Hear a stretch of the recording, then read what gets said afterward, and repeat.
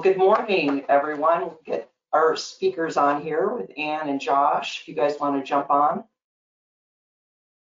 think we're live. Matt, are we live? Yep, we are live. Thank you. Okay, great, awesome. Well, welcome everybody. Welcome to Mornings with Marit. It's funny to look back, or not funny, whatever, interesting to look back over the last year and realize that last year at this time we were cranking out webinars and podcasts to talk about how do you work remotely, how do you keep your team engaged, how do you deal with that. And a year later, a lot of people are still at home. Many of us are back in the office, at least in a blended fashion, and some, like Cindy and Lee, never really left. They went home for a week and decided they couldn't handle it. So they've been at the office the entire time.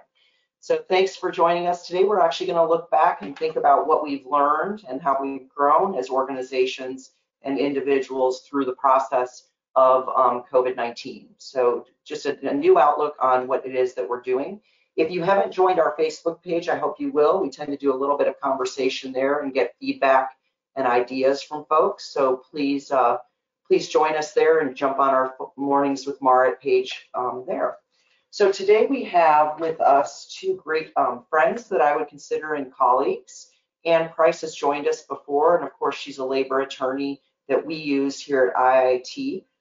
And she's been a great resource for us, and many of you heard her presentation last year when she joined us. So thank you, Ann, for joining us to talk about sort of the do's and don'ts and the laws that we need to pay attention to so that we don't do the wrong thing with our employees. My pleasure. Thank you for having me. You bet, you bet. And then we have Josh Andrzejak.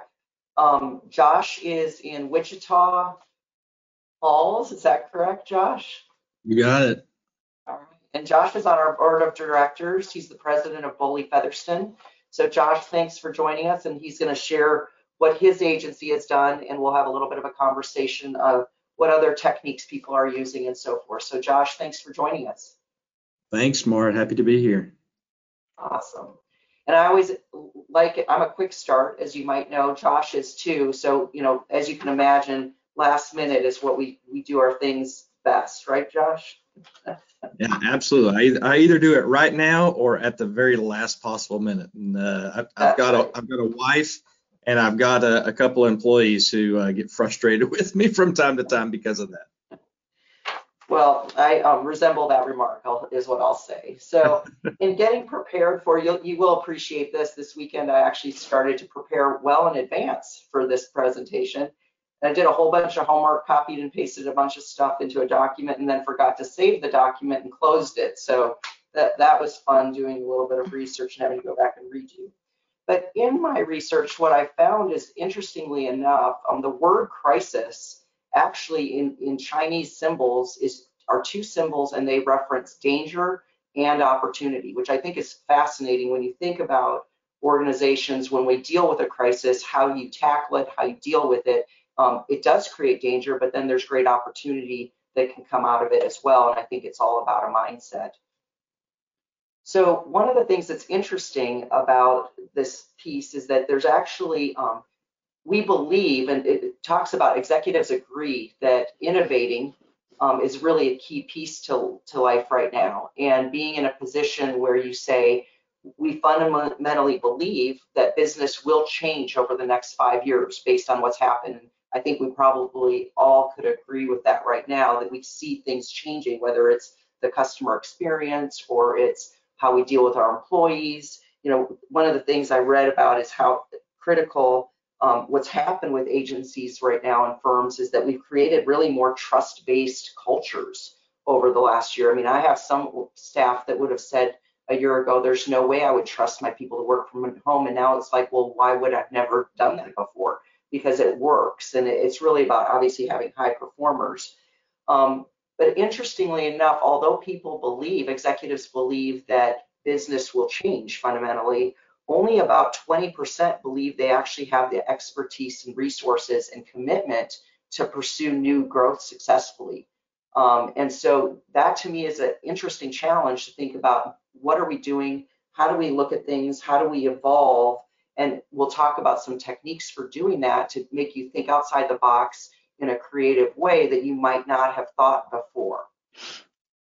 Interestingly enough, that when they look at innovation, and these dark bars that you're seeing across the screen are what pre-crisis normal innovation was happening in organizations. You can see over here in financial services and so forth, pre-crisis, there was a lot of innovation going on. 50% of executives were actually handling innovation, whereas that light blue bar shows such a huge drop. So really only pharma and medical products have increased their focus on innovation during COVID.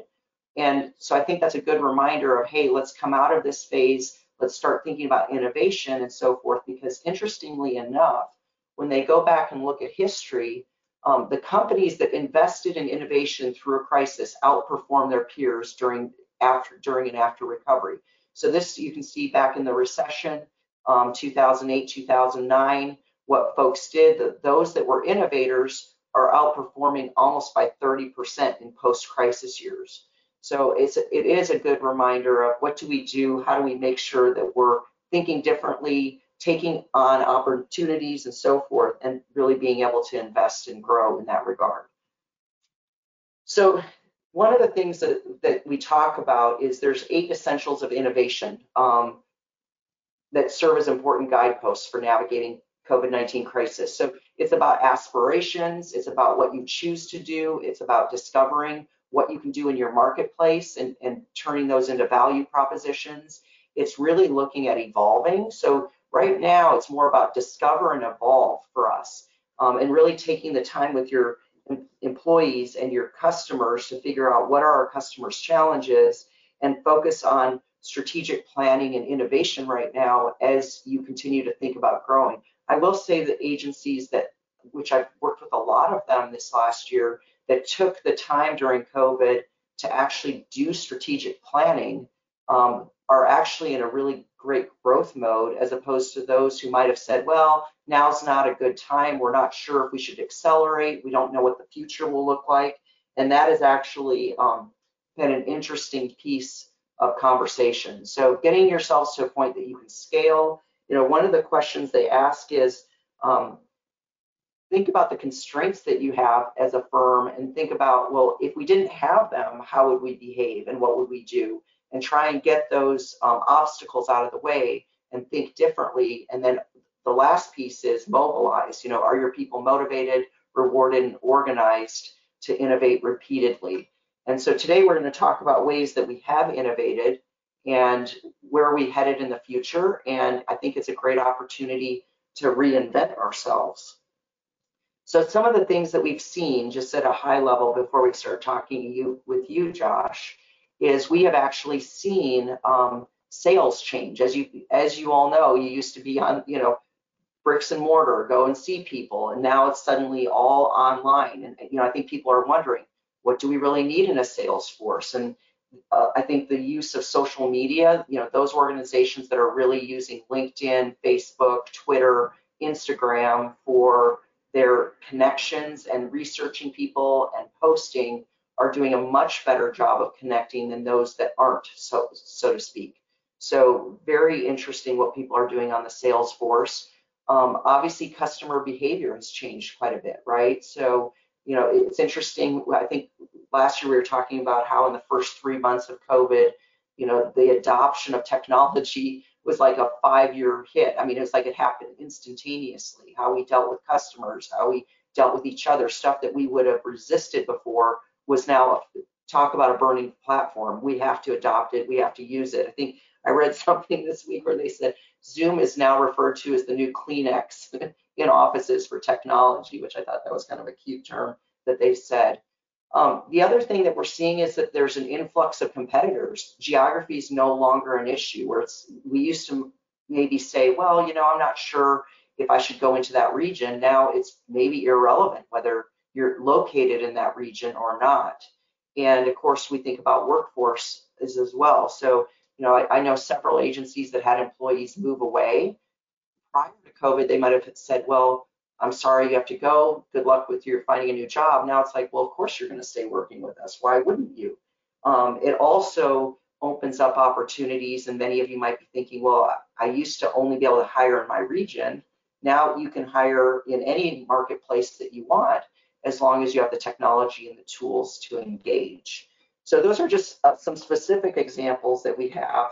And one of the things that I've found probably most interesting is how there's a much greater focus on well-being from employers than there used to be. I mean, I think there's a much more caring attitude about, how are you doing? How are you feeling? Please stay home when you're sick, as opposed to this sense of, well, I need to be in the office even though I may not feel 100% great. So I think there's some kindness that's happened and forgiveness through COVID that employers have adopted, the ones that I think are being specifically successful.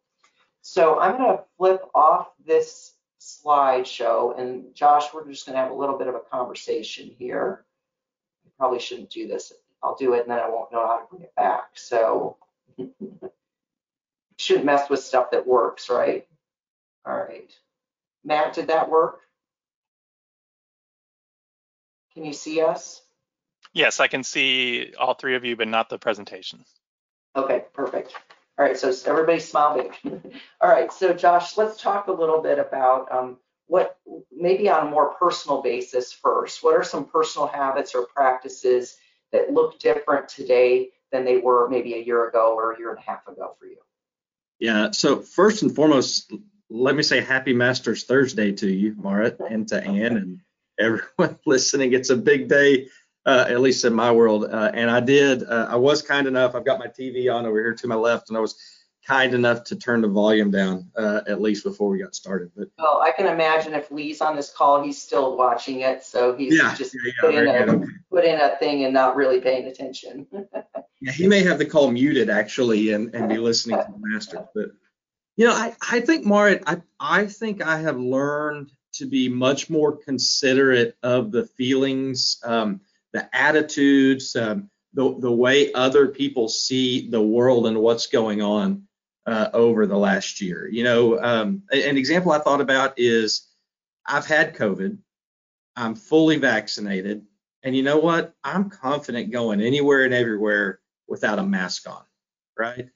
But I might be in a venue where people don't have that confidence and level of comfort. And you know what? It's okay to wear a mask. It doesn't affect me.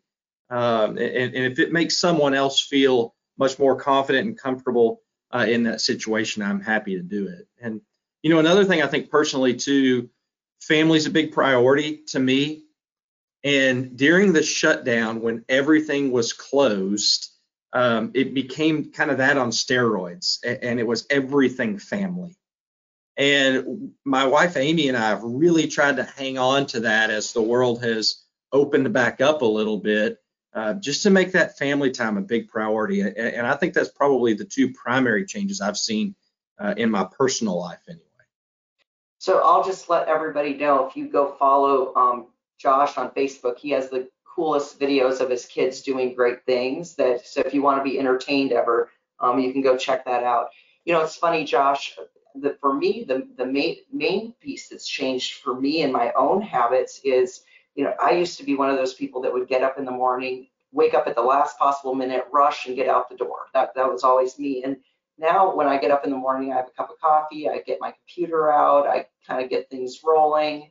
And so the idea of getting up and running out in the morning is actually irritating. And I've been like that since my whole life. And I think, it wouldn't have changed if it only been 2 or 3 months, but a whole year of that kind of activity really changes our practices. So now I'll get up, have coffee, work for an hour or two, and then get ready for stuff or head out the door. And I love that pace.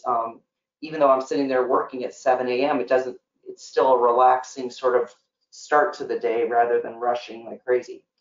So let's talk a little bit about your employee practices, improvements maybe that you found in your culture over the last year and being purposeful about that.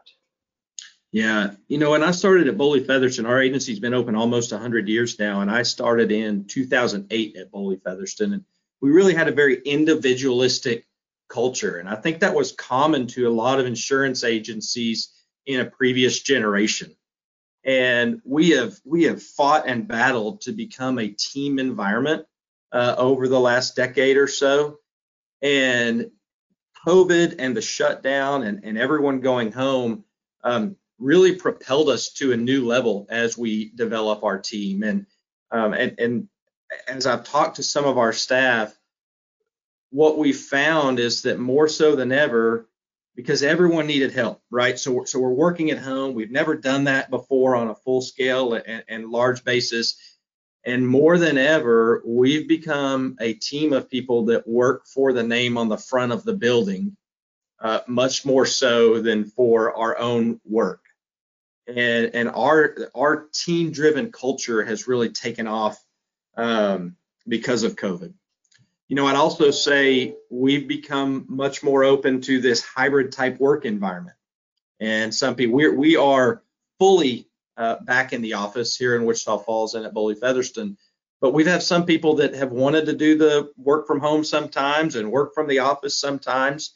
Frankly, we had some people that hated working at home, and they got back to the office full time as quickly as they could. But we're much more open to that than maybe we had been in the past, and that's probably going to create some opportunities for us. I think you hit on this earlier, Marit. Being in Wichita Falls, we're a military community with Shepherd Air Force Base here, and it's going to make us more receptive to that ability to hire a military spouse who might only be in Wichita Falls for 3 or 4 years. But if they're a rock star, it creates the ability. We know how to do it now, right? We're good at someone working off site. So now we have the ability to retain that great employee and be a part of our team, no matter where literally in the world they end up moving when they leave Wichita Falls. So we're really excited about that. And then the third, some of our team members really love this, and some people tolerate it. But I wanted to stay in front of everyone during the shutdown.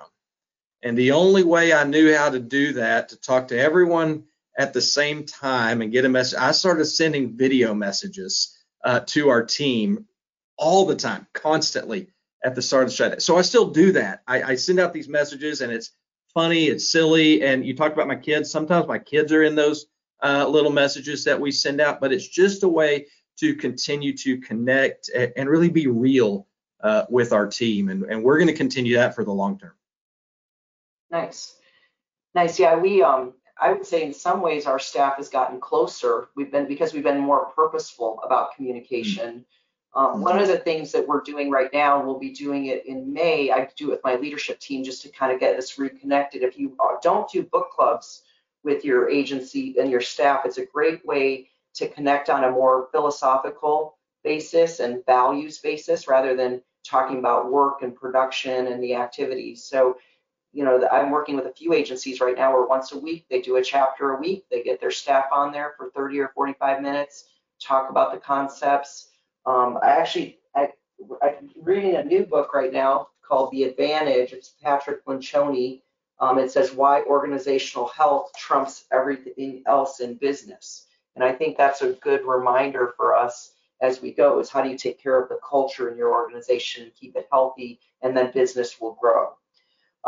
Great. And for us, when we think about blended work environments, it's funny, Josh, you mentioned, if somebody leaves and the military spouse, nowadays you'd never even consider, well, that person would have to leave your employment. But we would have thought that before. It'd be like, well, I'm not sure. So you're right. When you have a rock star, you don't, let them go. They just continue to be part of the team. Let's talk a little bit about customer experience. What have you done differently with your customers that you'll continue to maintain? As I think back to February, March or so of last year, when I thought of the word Zoom, I think what I considered that's my kids, running around acting like an airplane or a race car or something. And so I'm going to hit on, as we work through the next few minutes, I'm going to talk about Zoom and live video sessions like this quite a bit and things we've done in our agency. But Zoom is one. The ability to get in front of your customer and see each other face to face, literally at the drop of a hat, right? And so maybe it's FaceTime, maybe it's you go to meeting Zoom, whatever it is. It makes the customer feel just much more comfortable that you're real and that you're a person and you're willing to take the time to see them. And it's just another hook you can get into your customer that, hey, look, they're living life like me and they want to see me and they want to take time for me, even if it's an environment or time where you can't drive 150 miles to see that customer. It's been a game changer for us. And, then Mart, as you and I started to talk about some of the things we were going to discuss today, I discussed some of these things with our team members, and empathy was a word that came up over and over as well. And so what our team members would say is that because of our experience in COVID, the empathy we have toward our clients has increased significantly. No matter what challenge or situation we're facing, we think that we just love on our customers better now than maybe we did a year ago, just because worldwide we think different about people and their challenges and their problems that they're facing. And so just kind of as a whole, we feel like we're reaching our customers better than we did a year ago. Great, good. How would you say your business has benefited from COVID? I know that's a horrible way to say it, but again, it goes back to that danger and opportunity. And, I think the agencies that are really thriving are the ones that have found those silver linings and figured out how to leverage certain things. Can you talk a little bit about that? Yeah, so I have a brother-in-law who lives in China, about 200 miles from Wuhan. And so when they started having this mass outbreak of a virus around the end of 2019, start of 2020, we'd be FaceTiming with him, and it never hit me that this is coming here. This is going to be a worldwide pandemic. We just didn't see it. And then we get into February and March, and this is real. This is happening, and the NCAA tournament gets canceled. And one of the first things I sent out to our team members was, all right, look, this is real. We're going home. And I said, we can do, there's really three ways we can respond to this. One, we can put our head in the ground and ignore it, and we're going to struggle because of that. I said, two, we can listen to this. And if I go back and I sent you the email, it says we can fight through the next 90 days and then get back to doing work just like we always had. Little did I know we'd be having this conversation a year later.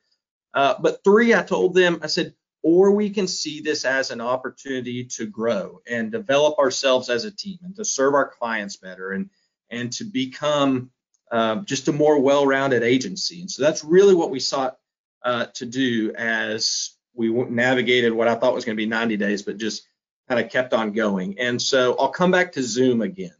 Zoom has been a game changer in our agency. So first of all, while everyone was full-time at home, we're having regular departmental meetings on Zoom, so we all get to continue to see each other and can stay abreast as to what we're working on, who's having a challenge, and better ideas. No one had worked from home before, right? And so people could present a struggle that they're having, and you hit on this a little while ago, Mart. Everyone just seemed to get a little closer during that time. Another one is our weekly sales meetings that we have. Historically, our sales meeting is Tuesday morning at 8 a.m. and producers were expected to be in town, in the office, ready to go at 8 a.m. for our weekly sales meeting. We don't have to do that anymore, right? And so a producer can be on the road, ready to go see clients. I mean, truly sitting in a prospect's parking lot. I mean, really.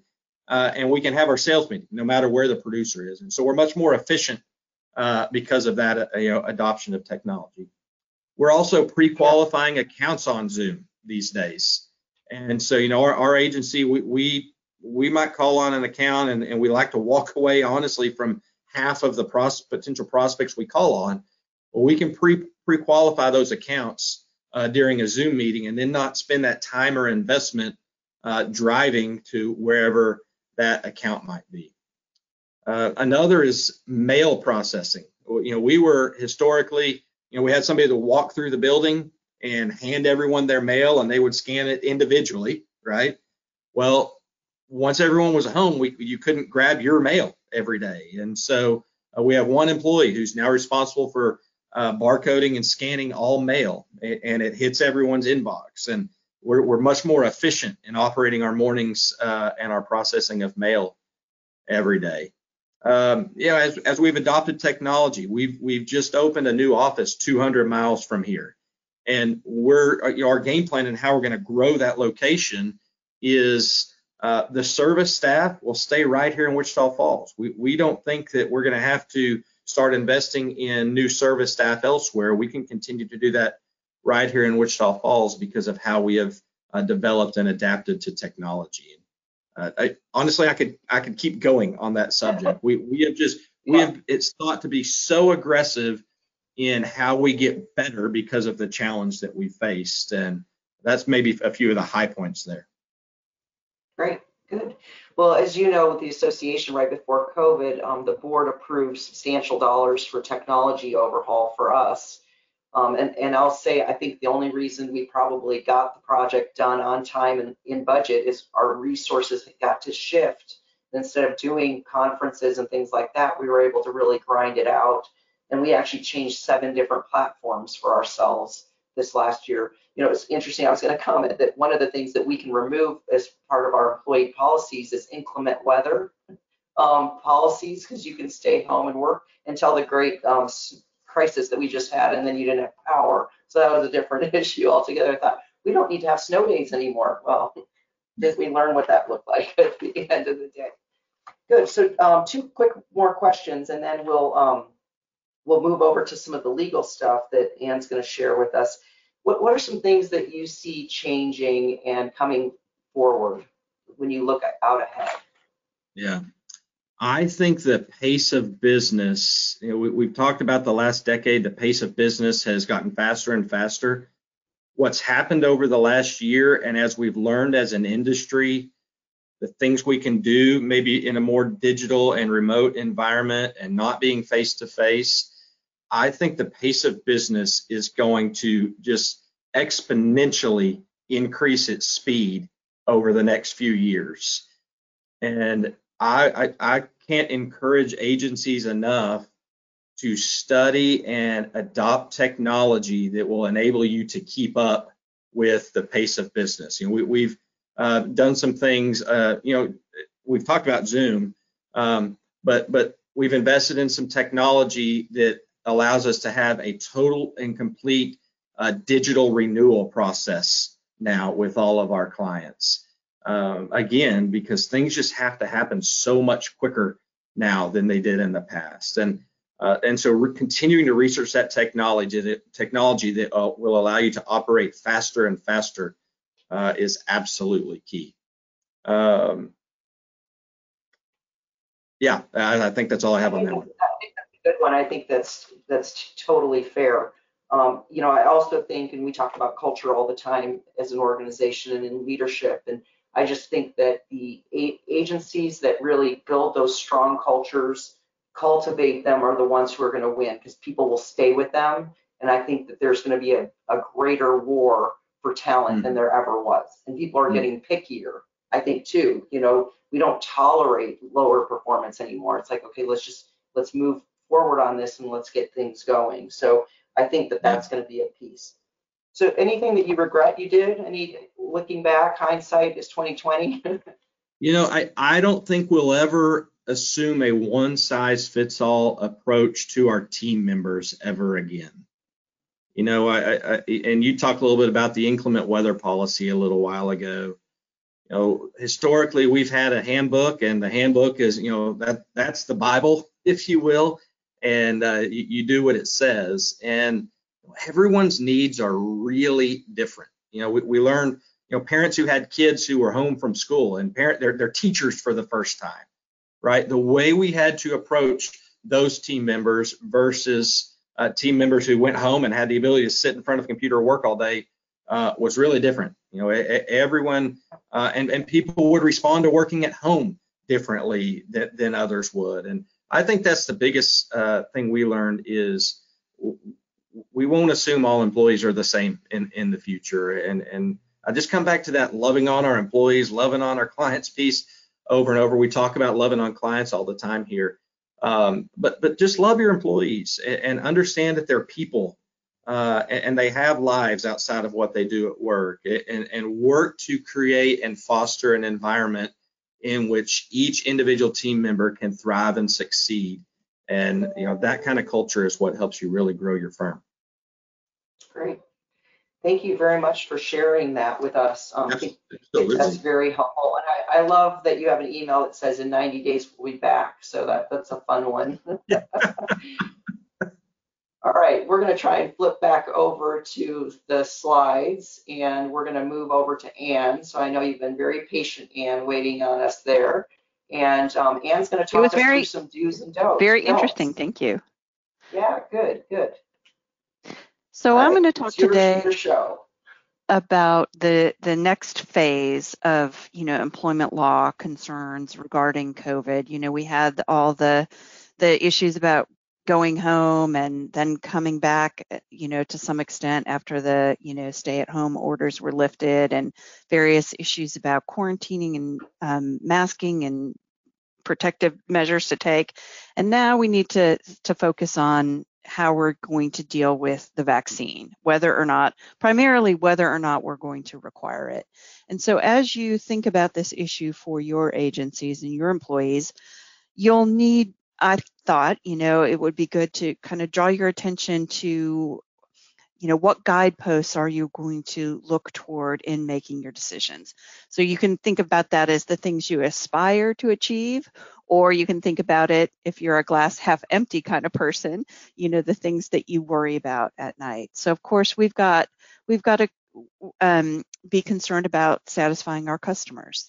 And of course, some of them might insist that our employees be vaccinated if they're going to deal with them on an in-person basis.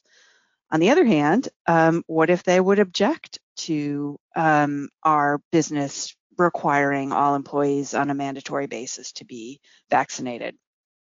We also have to be concerned with keeping our employees happy. If they're happy, they tend to produce better. If they're unhappy, then we tend to see work-related problems and potentially legal issues arising out of those. And given life today, there's a variety of perspectives on issues, and COVID and the vaccine are not an exception to that. So we're going to have a range of opinions and preferences. We may also have a legal obligation to accommodate potentially protected reasons to refuse vaccination. So that transitions us to the goal and the need to comply with applicable laws. And some of the laws we'll focus on today are just plain old negligence. We'll talk about anti-discrimination and accommodation, and we'll talk about OSHA, wage and hour, and the good old National Labor Relations Act that many of you may not think applies to you. But generally speaking, of course, you're all in the insurance business, so you know that negligence is falling below the standard of care. And this is an issue that's going to concern mainly your employees.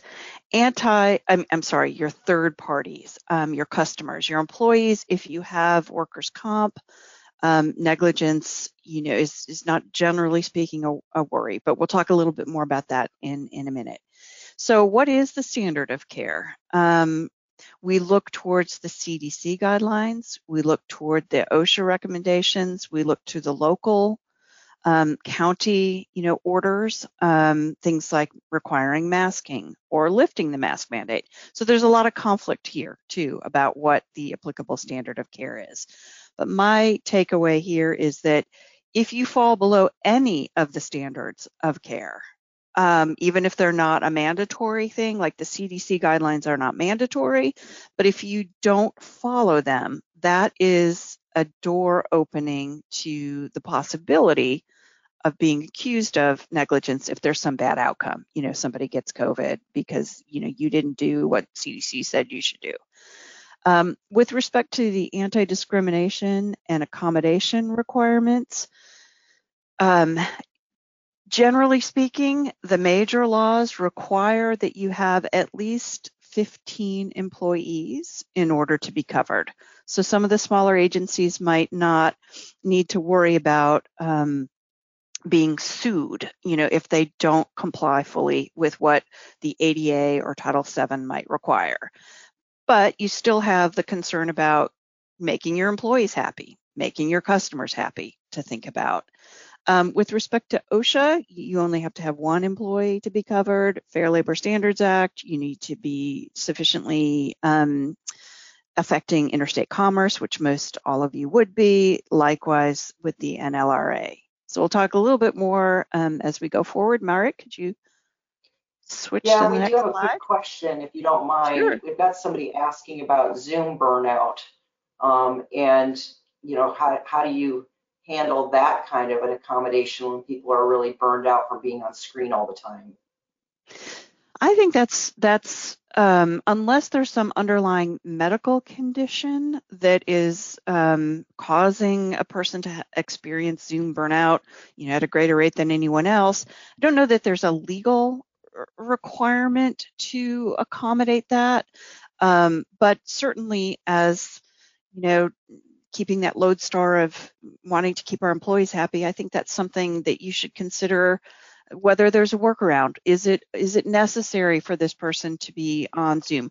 Could we allow them to shut their camera off and just, participate with the audio? I mean, things like be creative. Is there a way that we can help, just like Josh said, these employees are people, they have different sensibilities, they have different tolerances. How can we work together collaboratively to figure out a way that we're all satisfied? Great, thank you. Turning back to negligence, as I mentioned, with your employees, if you have workers' comp, there's the exclusive remedy for, work-related injuries and illnesses. The issue about COVID that we talked about the last March, when we did the webinars, is still not fully answered whether COVID is something that's covered under workers' comp. And the reason for that is that the definition of an occupational illness excludes ordinary illnesses of life. And so it's not yet resolved whether COVID is an ordinary illness of life to which everyone is exposed regardless of work, or if it is a covered occupational injury. So that's yet to be ironed out fully in the courts. So my advice is, assume you have a duty with respect to COVID and your employees not to be negligent. So that in turn counsels compliance with the CDC's guidance. With respect to vaccination, the CDC currently says even fully vaccinated persons, that is, at least 2 weeks after their first, if it's J&J, or second vaccine, if it's one of the others, persons should continue in public to do all the things, to mask and to social distance and to avoid crowds and poorly vaccinated spaces. So in a way, even if you require vaccination, that doesn't necessarily get you anywhere in terms of a relaxation in the requirements that employees should still follow in the workplace. One thing CDC does relax on a bit is the need to quarantine after exposure. Currently, their guideline on quarantining after exposure is 14 days, unless certain other criteria are satisfied. But if you've been fully vaccinated, CDC says you don't need to worry about quarantining yourself for 14 days. However, that may not yet be reflected in local orders that require masking and quarantining, and it's not yet implemented by OSHA. OSHA's most recent guidance on COVID came out at the end of January of this year. And basically, it's not a citation. You can't be fined for not following all of these guidelines, but I think it does play into a negligence standard of care consideration. But still, OSHA is requiring all the things, the cleaning, the masking, the social distancing, the barriers, having an individualized plan. What we're waiting for is the next shoe to drop. President Biden, by executive order, required OSHA to publish an emergency temporary standard by March 15th. It's now April 8th, and we don't have it yet. So I would, in anticipation of an OSHA temporary standard, I would advise employers not to change anything just yet, because it's going to be a whole lot harder to put the genie back into the bottle if you relax requirements in the workplace and people get used to it and they don't want to wear their mask anymore and they don't want to social distance anymore. Well, if we have an OSHA standard requiring that, you are subject to being cited and paying a penalty if you don't cooperate. And so keeping your employees, I know they're getting tired of it, but keeping them doing all the things, can help you if OSHA does end up requiring mandatory masking, which also pulls into play a lot of, questions about federalism, given, Governor Abbott's lifting of the mask mandate. So there's a lot of legal nerd questions to think about here, but as a practical matter, my advice is kind of stay with doing all the things. With respect to Title VII, which is comes into play for religion and its amendment, the Pregnancy Discrimination Act and the Americans with Disabilities Act, we need to think about the possibility of accommodation and also the regulations for those of you who are covered by the ADA. There are restrictions on requiring employees to have medical exams and asking employees medical questions.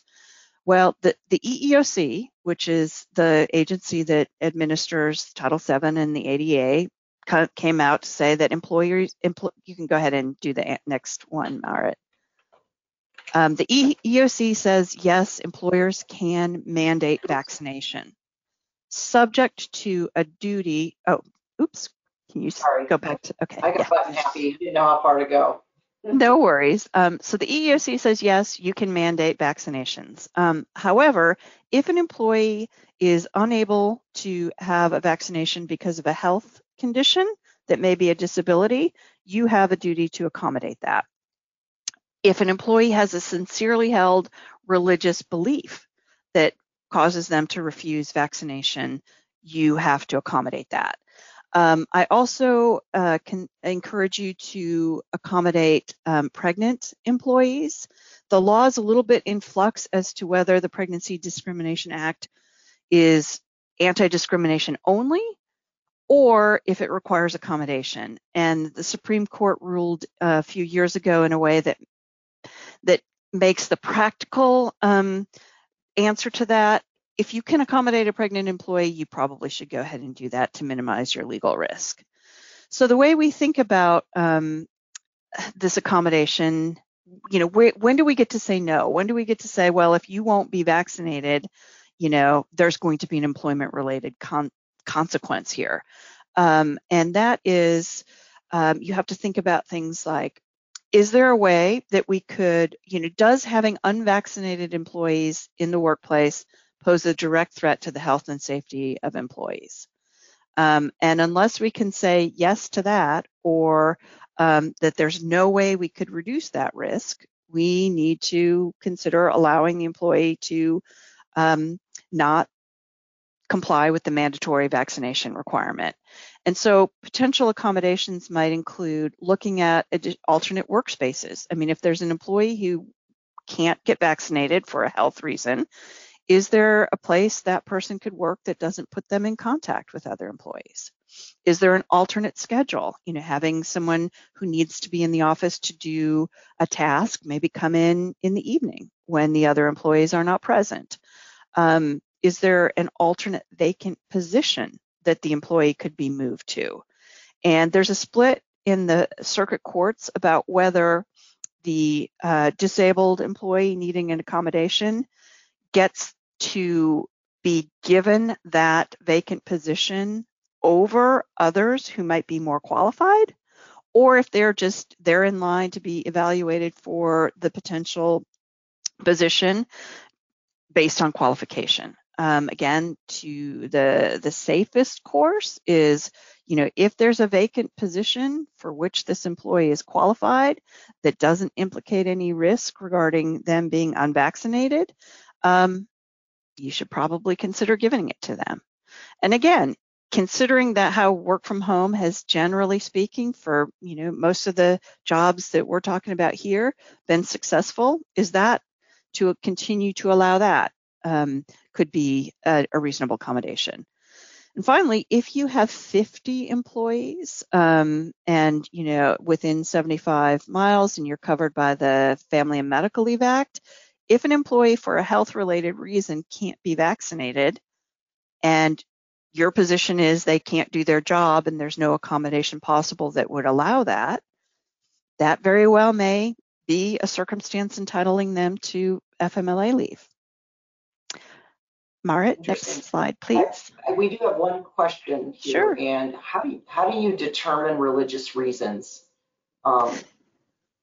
Yeah, that's, I have no really good answer to that, except that the EEOC says, basically you take employees at their word, unless, of course, you have some, reason to believe that it's not true. But again, how do you prove that? So you're a little bit at the mercy of what employees. It's because it's not limited to the major religions, world religions. It's any sincerely held religious belief. I don't think at this point that the anti-vax movement, which is more of a more motivated by political ideology than religion, I don't think that would qualify. So it has to be related to some belief about of a religious nature, not an earthly political nature. Well, let's think about some other laws that may conflict with the ADA and Title VII that I've just discussed. As many of you may know, the vaccines have been approved by the FDA for emergency use authorization, as opposed to full-blown FDA approval. Does that change anything?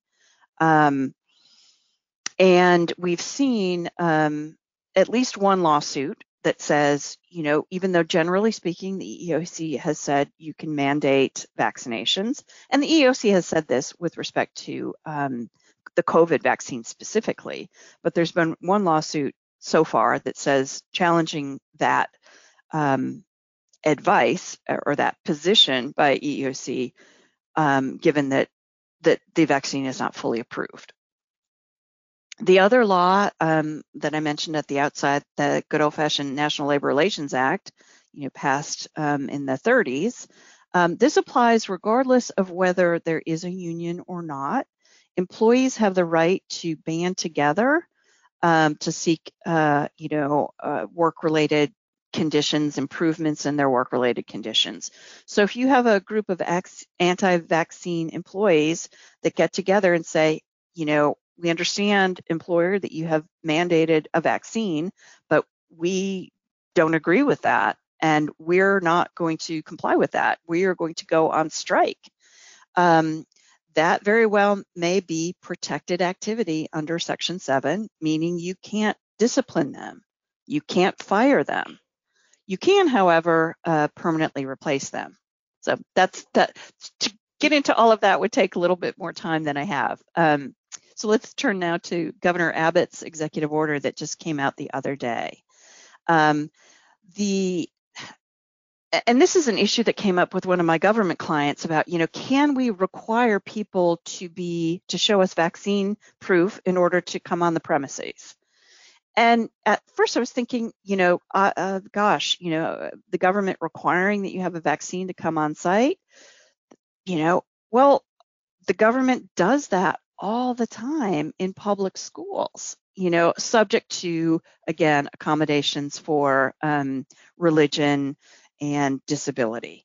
But Governor Abbott has the executive order is kind of premised on the fact that the COVID vaccines are only approved under the EUA provisions.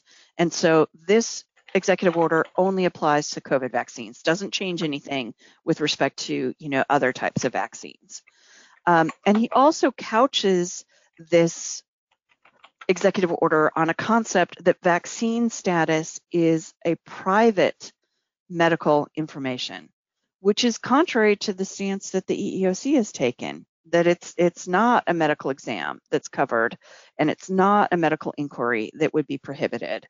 And what the executive order says is that state agencies and public subdivisions, as well as private recipients of state funds, are limited in their ability to condition services or entry.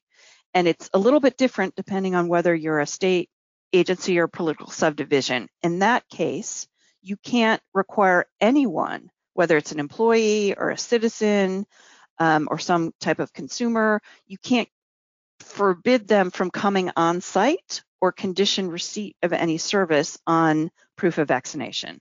With respect to private recipients of state funds, the prohibition is limited to consumers.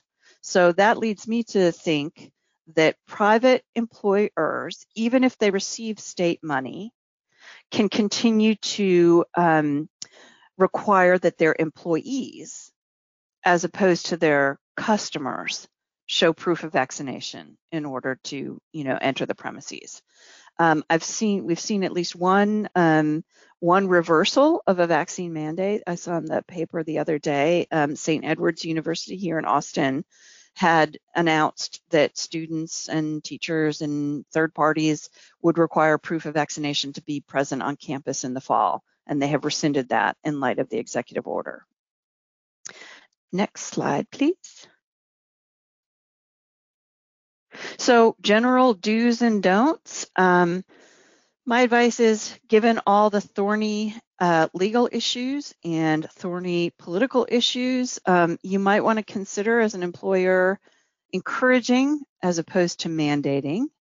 One caveat there is if you are big enough, 15 employees to be covered by the ADA, you want to be a little cautious about the incentives if you provide, and again, I haven't seen employers doing this, but if you provide substantial financial incentives, you could run afoul of some of the ADA rules. But, things like, a gift card or something like that, I think are not problematic.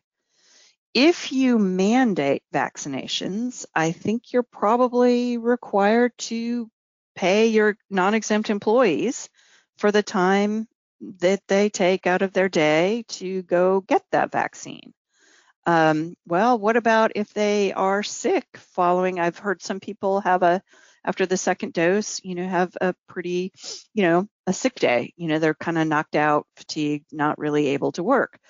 I don't think that is required under the Fair Labor Standards Act, but I think as a employee relations, perspective, you probably should allow employees to use their paid time off. Another issue that if you mandate, well, what if there's an extreme reaction, and the employee has anaphylactic shock and, needs medical treatment?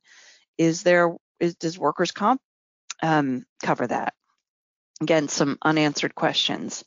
And it is, again, I mentioned earlier that the EEOC has taken the position that vaccine status is not protected medical information, and getting a vaccine is not a protected medical exam.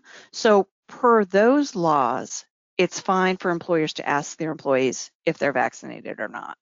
I have a little bit of heartburn about that because of Governor Abbott's executive order that says, as a matter of Texas law, vaccine status is private medical information.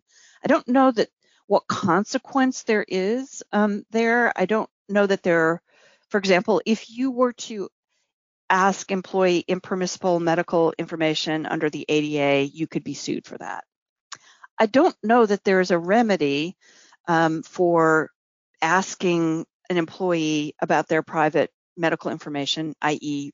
vaccine status, I don't think they could sue you under the executive order. I don't know that there's any real remedy there, but still, it gives me heartburn to, have employers ask employees something that the governor has said is private health information.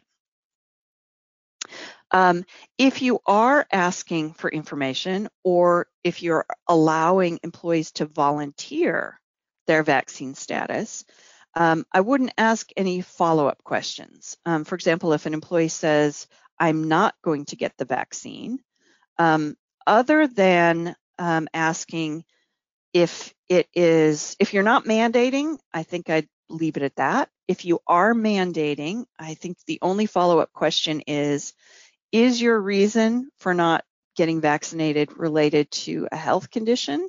Don't tell me what it is right now, or a sincerely held religious belief. But if you ask an open-ended why not, the EEOC says that could call for disability-related information, and that would be an impermissible medical inquiry. So it gets a little bit tricky. Again, given the contrast between Governor Abbott's executive order and the EEOC's advice that it's not confidential, I recommend best practice is to keep vaccine status information confidential, just like you would a medical record subject to ADA requirements. If your customers are requiring information about whether employees with whom they need to interact are vaccinated or not, I would consider the possibility of providing that information on an aggregated basis, something like, well, 85% of our employees have been vaccinated, or some other non-personally identifiable basis. And that brings me to the fine print, which is, I can't be giving you specific legal advice here, but if you have questions, I'm more than happy to address them in a general way. Great. Thank you very much, Ann. Always makes my head hurt just a little bit when I hear you talk and think, what have I done wrong? We did get a question literally that just asked if this would be available on demand later, and yes, it will. So if you want to make sure that somebody listens to it, we'll have that available to you later on. So, and I've got my email address is on the slide too, if people have follow-up questions. Great, good. Thank you, Ann. Great takeaways today, and I think sort of the theme I hear is, be conscientious, empathy, kindness, individualization, privacy are all key things, and I think it's all about attitude and paying attention to our employees. So with that, I will remind everyone that we have a member forum that you can use now with our new website. So we hope you'll share ideas and get advice through that. And of course, we always are talking about impact right now. So this is our state PAC that we use for making sure that we are getting the right type of influence in the legislature. So I hope you'll join us in participating in that each year. And we will be having a conference in June, which is very exciting. It's going to be at the Kalahari Resort in Round Rock. So watch for news about that. We're going to, the theme will be, it's a family reunion. Josh, what do you think about that? Well, I tell you what, I'm excited about it. I missed so much being able to be on site with everyone last year, so I can't wait to go. When your kids see that water park, they won't know what happened to them, is what I'm just going to say to you. I'll tell you that they have seen some pictures online and they are pumped. Good, good. Well, I want to thank both of you so much for joining us today and sharing your insights. And we will make sure that slides are available for folks and you can go back and listen to this. And our next Mornings with Marit in May will be about the anatomy of a successful website. So we're going to actually have our website developers join us and talk about what you should be doing with your website to make it better in the way that you communicate and share your brand. So with that, I hope everybody has a great day. Thank you both very, very much for your insights, and we'll see you on the flip side, I guess. Thanks, everyone.